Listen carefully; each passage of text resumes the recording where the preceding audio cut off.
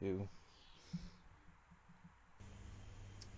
Hello and welcome to the Hockey Hurts podcast for June 10th of 2018. I'm Ryan Wilson, Penguins writer for HockeyBuzz.com. I'm Cameron Walsh from HockeyHats.com.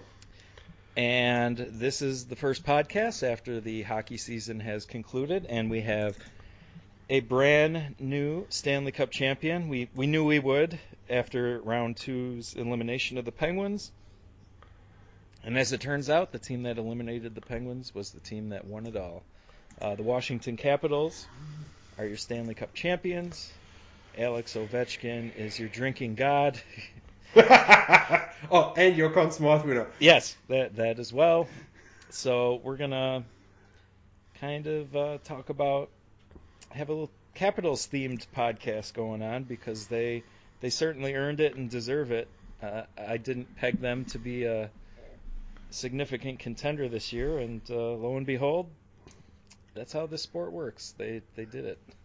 The thing that's hilarious about that is you and I were both in the same boat in regards to not really pegging them to be there. Like it felt like they'd missed that, often talked about 2-year window that they had. Even their general manager said, damn it, we missed the window.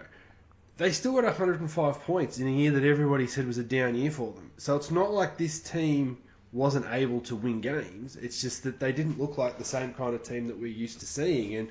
And I do find it amusing that it felt like that Pittsburgh Penguins series turned around when Jacob Vrana got into the lineup and played more meaningful minutes, and they suddenly looked a little bit more balanced.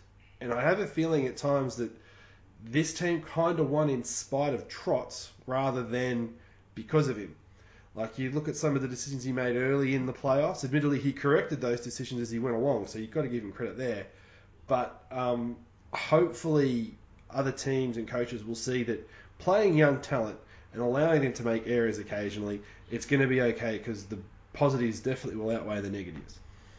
And I don't think Verona had a ton of goals. He obviously had a pretty big goal in Game 5, the deciding game. But he made plays, he created time and space for his line mates. Other things happened that probably wouldn't have happened if they had...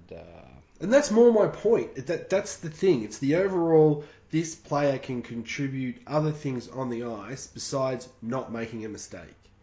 And I think hockey coaches at the elite level need to get away from I just don't want my guy to make a mistake, as opposed to I need guys that can create opportunities for my absolute out-and-out superstars to do something with the puck. And Vrana helped facilitate that as the playoffs went along. And that high glove shot was pretty nice, too. Oh, it was absolutely dandy. But credit here as well, they had Kuznetsov hurt, they had Backstrom hurt, they missed Wilson, and they had Burakovsky out, although he definitely made sure he saw the titties going around the net after they won the cup as well. So he's got very good eyes, that boy. Yeah. Vegas, who would have thought?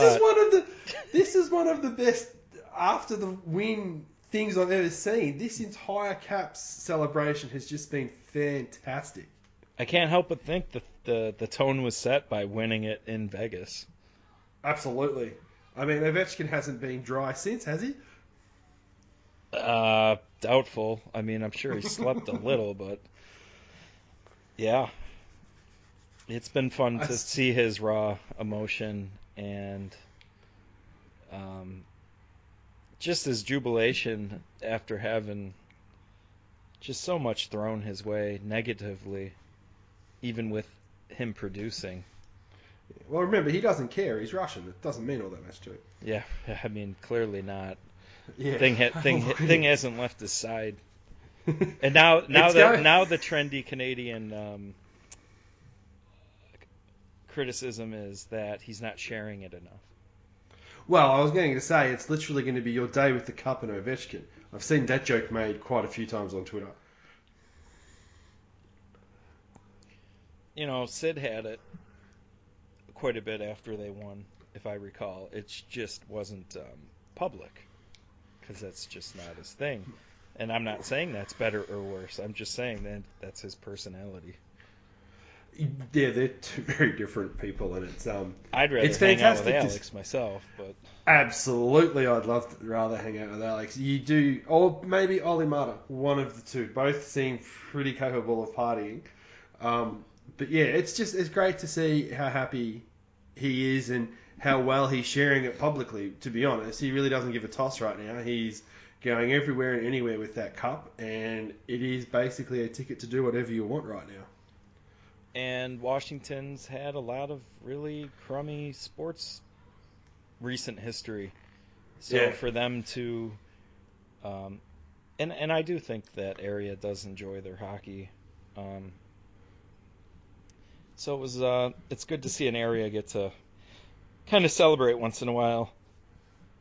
Pittsburgh doesn't and need to hog it for everybody forever. No, as nice as that would be as a Penguins fan. Yeah, it's one of those things. It's been a great year for Washington in the sense that they, almost blew it in the first round, got past their demon in the second round, beat a team that everybody thought was deeper and better at almost every position, and then frog stomped all over a Vegas team that everybody gave them a pretty good shot at least looking better than a 5-game route because it was against Washington. Like, all the garbage that's come along in Ovechkin's career all just got wiped away, unless, of course, you're Larry Brooks, who says that all his losing still matters. Yes, I think he should have made more saves against Pittsburgh. Let's be honest. Last year, Marc-Andre Fleury's stupid butt end caught that Ovechkin absolute rip. I can't believe the stick didn't fall out of his hand or the puck didn't just dribble in after it. Yeah, deflect in anyways. So, honestly, we've said this over and over again. Washington was the better team in 2017, and even with being the better team, they still couldn't catch that break off a butt end. Yeah. And that's why it's kind of funny that they won it this year. Because what's changed with Alex Ovechkin? The answer should be, well, he's actually worse now than he was. Yeah. Yep. Absolutely. No. I get what you're And that's saying. not a diss on him, but he used to be. He's won as many Hart trophies as anybody else in the Cap era, right? 3. Yep. He's an unstoppable force. He's missed 4 games in 13 years, and considering the way he plays, his durability is absolutely amazing. It's one of those things where it frustrates me in the whole, what changed with Ovechkin? It's like, well, nothing. His teammates actually got up to the level that was required to win it. Everyone's like, he's blocking more shots and he's being more responsible defensively.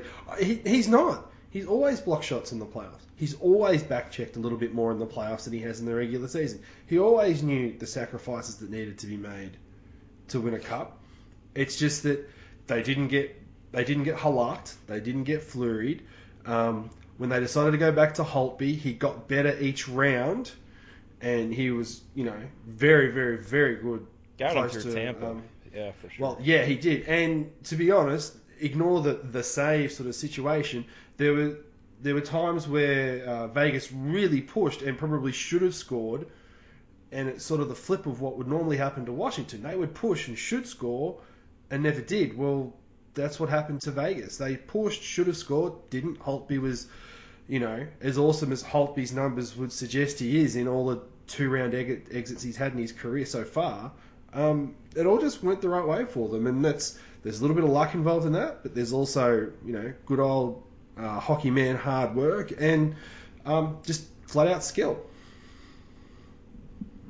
Yeah, and Kuznetsov with 30 something points. He's very unlucky that he's playing with Alex Ovechkin, because it's a little bit Kessel Crosby. Yeah, I was thinking that. I thought Kuznetsov probably. They've turned it into a career award more than a. Which means guys that What's this going to do for this guy's legacy? Yeah, but how's a guy like Claude Lemieux ever going to win it again? You get what I'm saying, though? Be tough. I think he's past his aging curve. You prime. know what I mean, you smartass. But you've got those kind of guys that go out and have a blitz of a playoff who aren't, legacy kind of guys. Fernando like, Pisani from 06 would have been that guy. The Yeah, Oiler, I think he had like 15 goals. Yeah, so if they're going to start making it the Career Achievement Award, then they need to have another look at themselves and how they're going to do it. Because it would have felt... Fleury would have deserved it had Vegas won. Boy, he was terrible. See, that's the thing. I watched the games and I don't think he was terrible. Well, I think he played injured. I think he had a sore groin. But he wasn't making the ridiculous saves that he needed to make. But he had a lot of more East-West this playoff series than he had in any of the other three before him. I thought he lost his center.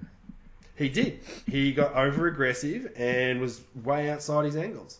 Absolutely. And then he had to overcorrect the other way. When I say terrible, it's from the standpoint of he never hit 900 save percentage in any of the 5 games.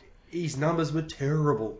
Absolutely terrible. And when you compare it to some of his more famous flameouts, now mind you, he got them to the Stanley Cup final, and I think we were both talking about him being the Conn Smythe winner potentially regardless of outcome. That's how well he played.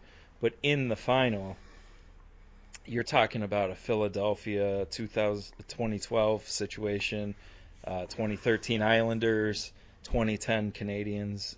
That level of bad against the Canadians. No, it was... If you look at it in the sense of like being a Marc-Andre Fleury fan, what happened in these 5 games was the exact reverse of what I wanted to see. If he'd just been averaged through the Stanley Cup final series and they lose it in 6 and he has even a 9-15 during the series, he probably gets it because his overall save percentage doesn't fall off the wagon. But he was at like 885 for most of this series. He would have got some votes. I think with Kuznetsov above 30 points, it's tough to give it to the losing guy. Absolutely. But he was at 7-something for the last game, was he not? Oh, I can't remember. And you know what frustrated me with... I listened to that game live while I was at work. And what was great from the Washington point of view is they never took their foot off the pedal when they were down in the third period. Like, you could hear it... Like, I listened to the Vegas coverage and you could hear that Washington were pressing and pressing and pressing. And it's like... They need Fleury to stand on his head. And I never had any confidence that he was going to actually do that. You could just tell that what was going to happen, mainly because of the 4 games prior to this, is that he's a little loose, he's a little all over the place. They were going to score at least to tie it, to take it to OT. And then the game-winning goal, as bad as it was that it was sitting behind him, Spiza, was it Spiza that got that muscle to get to that Spiza puck? fucked up the last 2 goals, if my memory is correct. Yeah, and so you do get there and you say to yourself, Fleury's save percentage was terrible in the series, and he did not bail this team out once, really, when they really, really needed it. But they fell apart in front of him through the whole 5 games. All the things that they were good at for the first 3 rounds, they did none of that this time around. And for me, it does show you that... I don't know. They got worked over by Winnipeg, and Fleury was great. He was, but there was also suggestions that he did tweak something in that series, and you would have thought with the gap they had, he'd be fine. But you'd look at him at times, and he was over-aggressive. Like, I remember Fleury used to be 7 or 8 feet outside his crease at times when he was in Pittsburgh. And then when he started getting a goalie coach, they started creeping him closer and closer back to the top of the crease. And in this series, he was overly aggressive. And I found that really weird considering how controlled he'd looked in the other 3 series. So he might have just done a typical Fleury and just psyched himself out of being good, which is a shame. I thought the game-winning goal was kind of reminiscent from 08.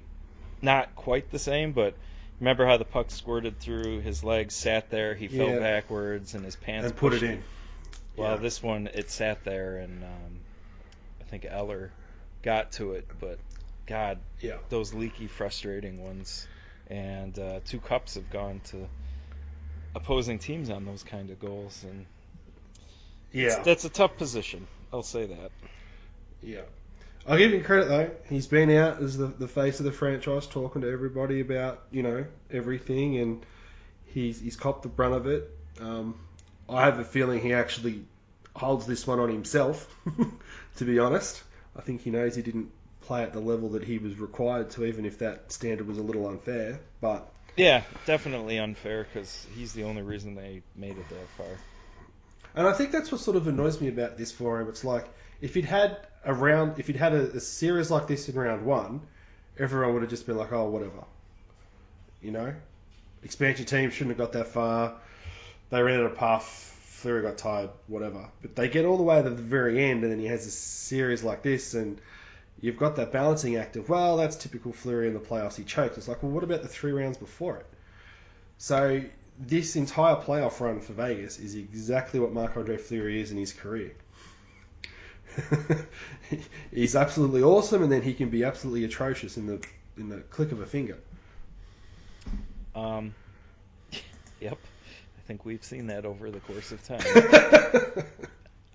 Another one of the narratives that I don't care for is Marc-Andre Fleury's proven something to the Penguins, and proving what? What exactly? Does anybody really think the Penguins were actively trying to get rid of him? No, it came down This to who isn't a situation where, on their own, they're like, yeah, you're not as good, and see ya. It was weird fucking expansion draft. We got a younger guy coming off 2 cups, cost controlled, better numbers lately. Okay, I guess we gotta see ya. Bye. I don't. And thank you for making it easy for us. There couldn't possibly. What's he gonna? It's just so stupid to me. I think he'd be pissed because quite clearly he loved being in Pittsburgh, and so you're going to be pissed at having to up your family and move. But I think him making it easier for the team, as in, yeah, okay, I'll go to Vegas. You won't have to sort of try and move stuff around to make it happen, and them, probably talking to him about, look, dude, where do you want to go? And he just go, let's go to Vegas, sort of thing. It's probably I don't think he's got any ill will towards the players and stuff, like some people seem to suggest as well. Maybe towards the management, but he's not going to go out there and try and prove them wrong. He's a competitive athlete. He's going to try and be his best either way. Yeah, but I don't. He's not. Pittsburgh was it? He's not an idiot. No, he's not. This stuff happens. You get younger and cheaper and similar output. Okay. This is nothing to do with him. This is people that are trying to create a storyline because it's easy to write. That's why. I just don't like that one. No, totally agree. Because you haven't heard really any of that about Marchessault and all those guys on that team would technically have that chip on their shoulder. Well, my team didn't think I was good enough to protect, which is probably one of the things that made this year sort of happen, is that playing with that chip on your shoulder. But I don't think they're out to prove their other team wrong, as you know what I mean? And playing in the Pacific Division. It does have its bonuses of playing all those teams as often as they do. Because do they beat Winnipeg and Nashville? Well, because Winnipeg outplayed them, and Yeah, but if you look at it in that context, that Fleury outplayed Hellebuyck, right? And it's one of those sort of, because that was the difference in the series. Would you bank on Fleury in this year's playoff form to outplay Pekka Rinne? And I would probably suggest yes. But that's when you say outplay, is Fleury at 940? Yes, that version of Fleury, not the Stanley Cup, because we're not at that point in the run. Like that's the sliding doors thing with these. If you put I think them it into would be another tough division, to go back to back on Nashville and Winnipeg if they were a central team. Is all I'm saying. Yeah, no, absolutely no argument with that. I mean, they were lucky that they only had to play one of those two teams, and having Winnipeg coming off the high of beating Nashville probably helped Vegas push their way through as well. I would have favored Winnipeg over Washington if they beat Vegas too. So Winnipeg really kind of dropped the ball there. Well, and Nashville's got to be pissed. Yeah, it is funny. Like, we obviously follow Pittsburgh very closely, but because of that, you follow Washington very closely as well because of being in the same division. But you do get there at times and wonder. Like, you look at the Rangers when they had that really good run of going to those conference finals and getting to the Stanley Cup final when Lundqvist was impossible to get a puck past. Well, they've skipped through that now, and you do sit there and go, the windows for these teams often are reasonably fleeting. Like, Nashville will be getting to that point now where they're almost like where Washington is now. Holy crap, have we missed it? Washington, they got another 2 years. You know what I mean, though? Like, they're starting to push up, because Pittsburgh are technically up at the top end of the tail end of their window, and theoretically Winnipeg are sort of like really nudging on it. It comes down to timing of your good players' ages, really, doesn't it? And Ovechkin's bucking the aging trend. Like, he's barely falling off, and that helps a stack. Yes. I did a thing today, like which NHL team that hasn't won a cup is gonna get it next.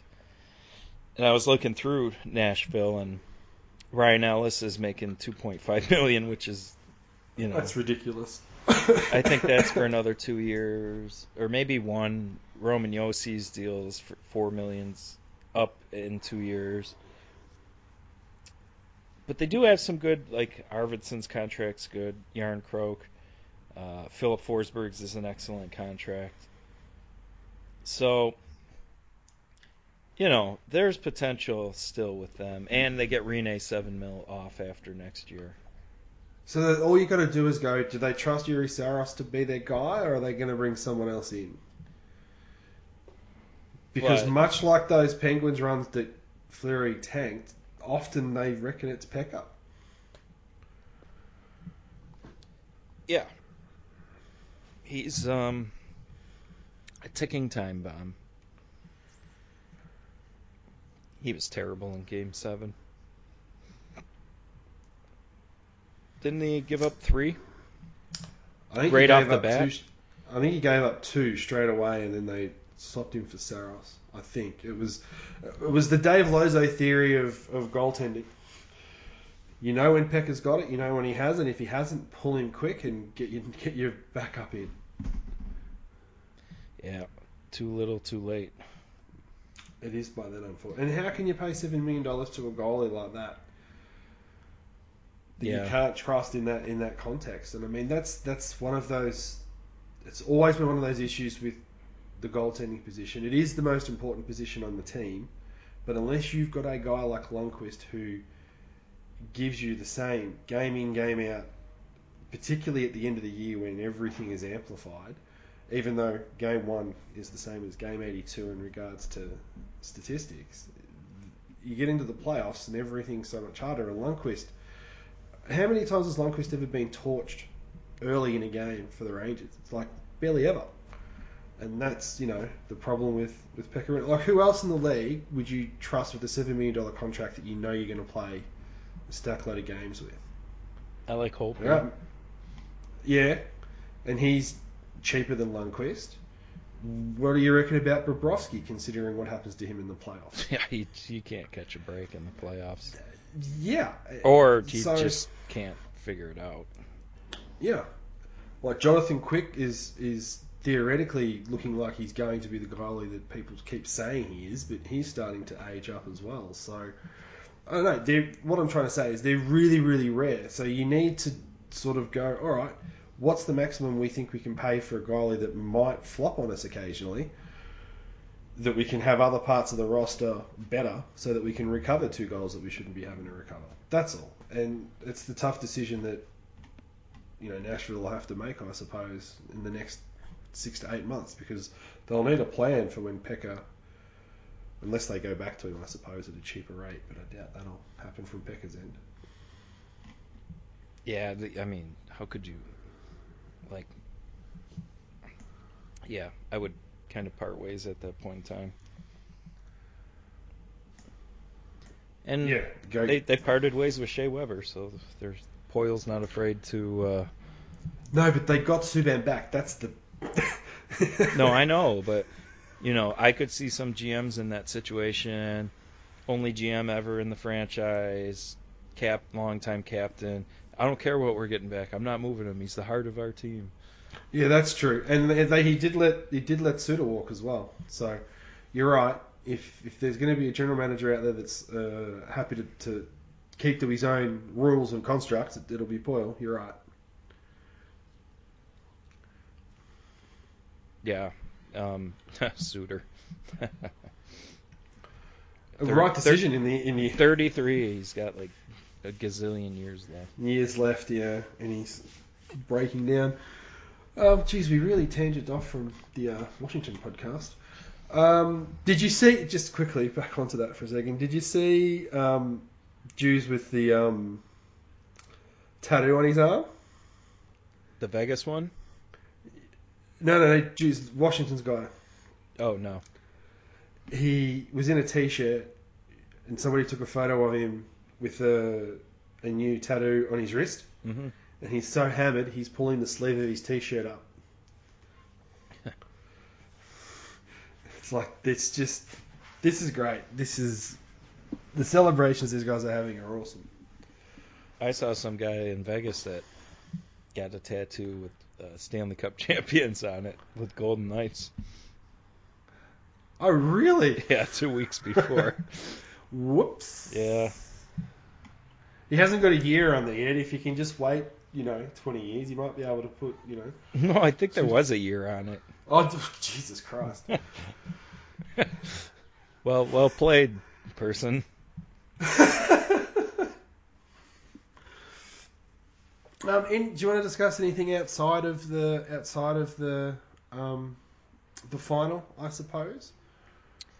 I didn't really have too much in mind. I think we're gearing towards the draft, which usually brings some fireworks with it. I don't think either of us are too, well informed on a majority of these prospects. But the NHL, the current players that get traded, that's always interesting. Well, it's yeah. I mean, it's always fun, the draft, because teams do stuff there now. It's like they think it's too hard to do stuff until it's the deadline or the draft. After that, they don't want to touch anything, and it's like ugh.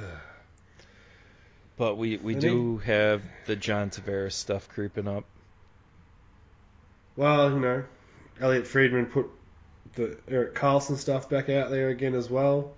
So they'll do anything to keep us fans on the boil. But the Tavares stuff, to pull a quote from. Oh, did we talk about the Lamoriello stuff and Gar Snow at all? I don't think we have. That's quite funny. Like that's what's going to keep him there? John, don't fall for it. Lou has the magic touch. Come on, man. Yeah. What could Lamoriello possibly do to that roster in the short space of time between now and July 1 that would encourage Tavares to stay? Trade for Matt Martin. You'd need to trade for Erik Karlsson to make him even consider doing anything. And the roster's still not good enough that the two of them together. It's one of those things where he should take a 2-year deal at $6 million a year or $4 million a year or something stupid like that and go to a contender. Or sign a 1-year, $10 million contract in Toronto. Well, yeah. Because there's so much parity in the league, you'd class Toronto as a contender with the flaws in their roster because every team has flaws in their roster. You go and whack a guy like Tavares in there for $10 million for 1 year, and if you're going Matthews, Tavares, Kadri up the middle, you're doing just fine. Yeah, absolutely. And you sit there and go, it would be the weight of expectation that stops that team from winning, I think, more so than anything else.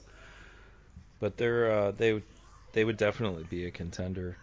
I think they are right now, but I think John Tavares' smartest decision would be bank a shitload on a real contender in a great market. And even, he blows his knee out, which would be terrible. I don't think it would do anything to his long-term. Somebody would still give him his money. Somebody would still give him 8x8 or 8x9 or 8x10, particularly with the cap looking like it's probably going to go up a couple of mil at least over the next time period. The only issue we might have is the lockout. So that might be his one line of thinking in regards to grabbing a long-term contract and taking a big signing bonus so that he's got the cash. Yep.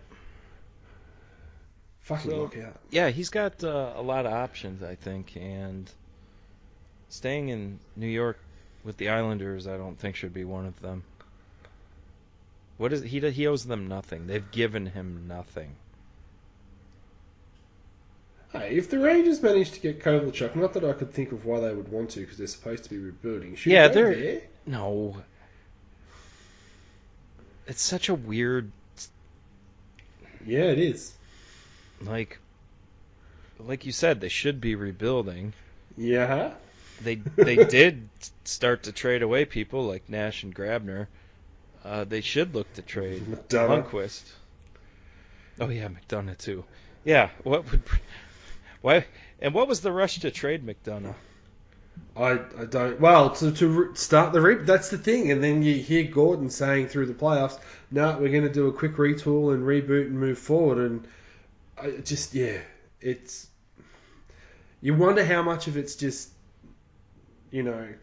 trying to keep the fans happy, and how much of it they actually believe. It's probably the hardest part for me with this stuff, particularly when you know, like in the Pittsburgh market, when the club's leaking to particular media people because they're friendly, and the type of stuff that comes out of those particular media people, it's like, okay, so the club obviously wants this information public, but I don't know the other teams well enough to know who's the mouthpiece of the club and who isn't. So it's always interesting as a outside observer of a market, what the hell's going on?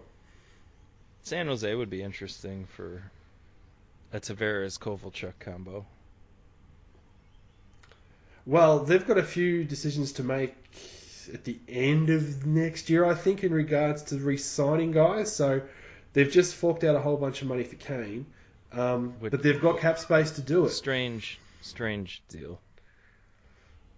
It's a we think you've done enough to earn it deal. He had a great 2-week stretch. Yeah, that's all it takes with some of these guys. Yep. But San Jose could do it, and really change the power structure of that Pacific Division for starters, and the West in itself.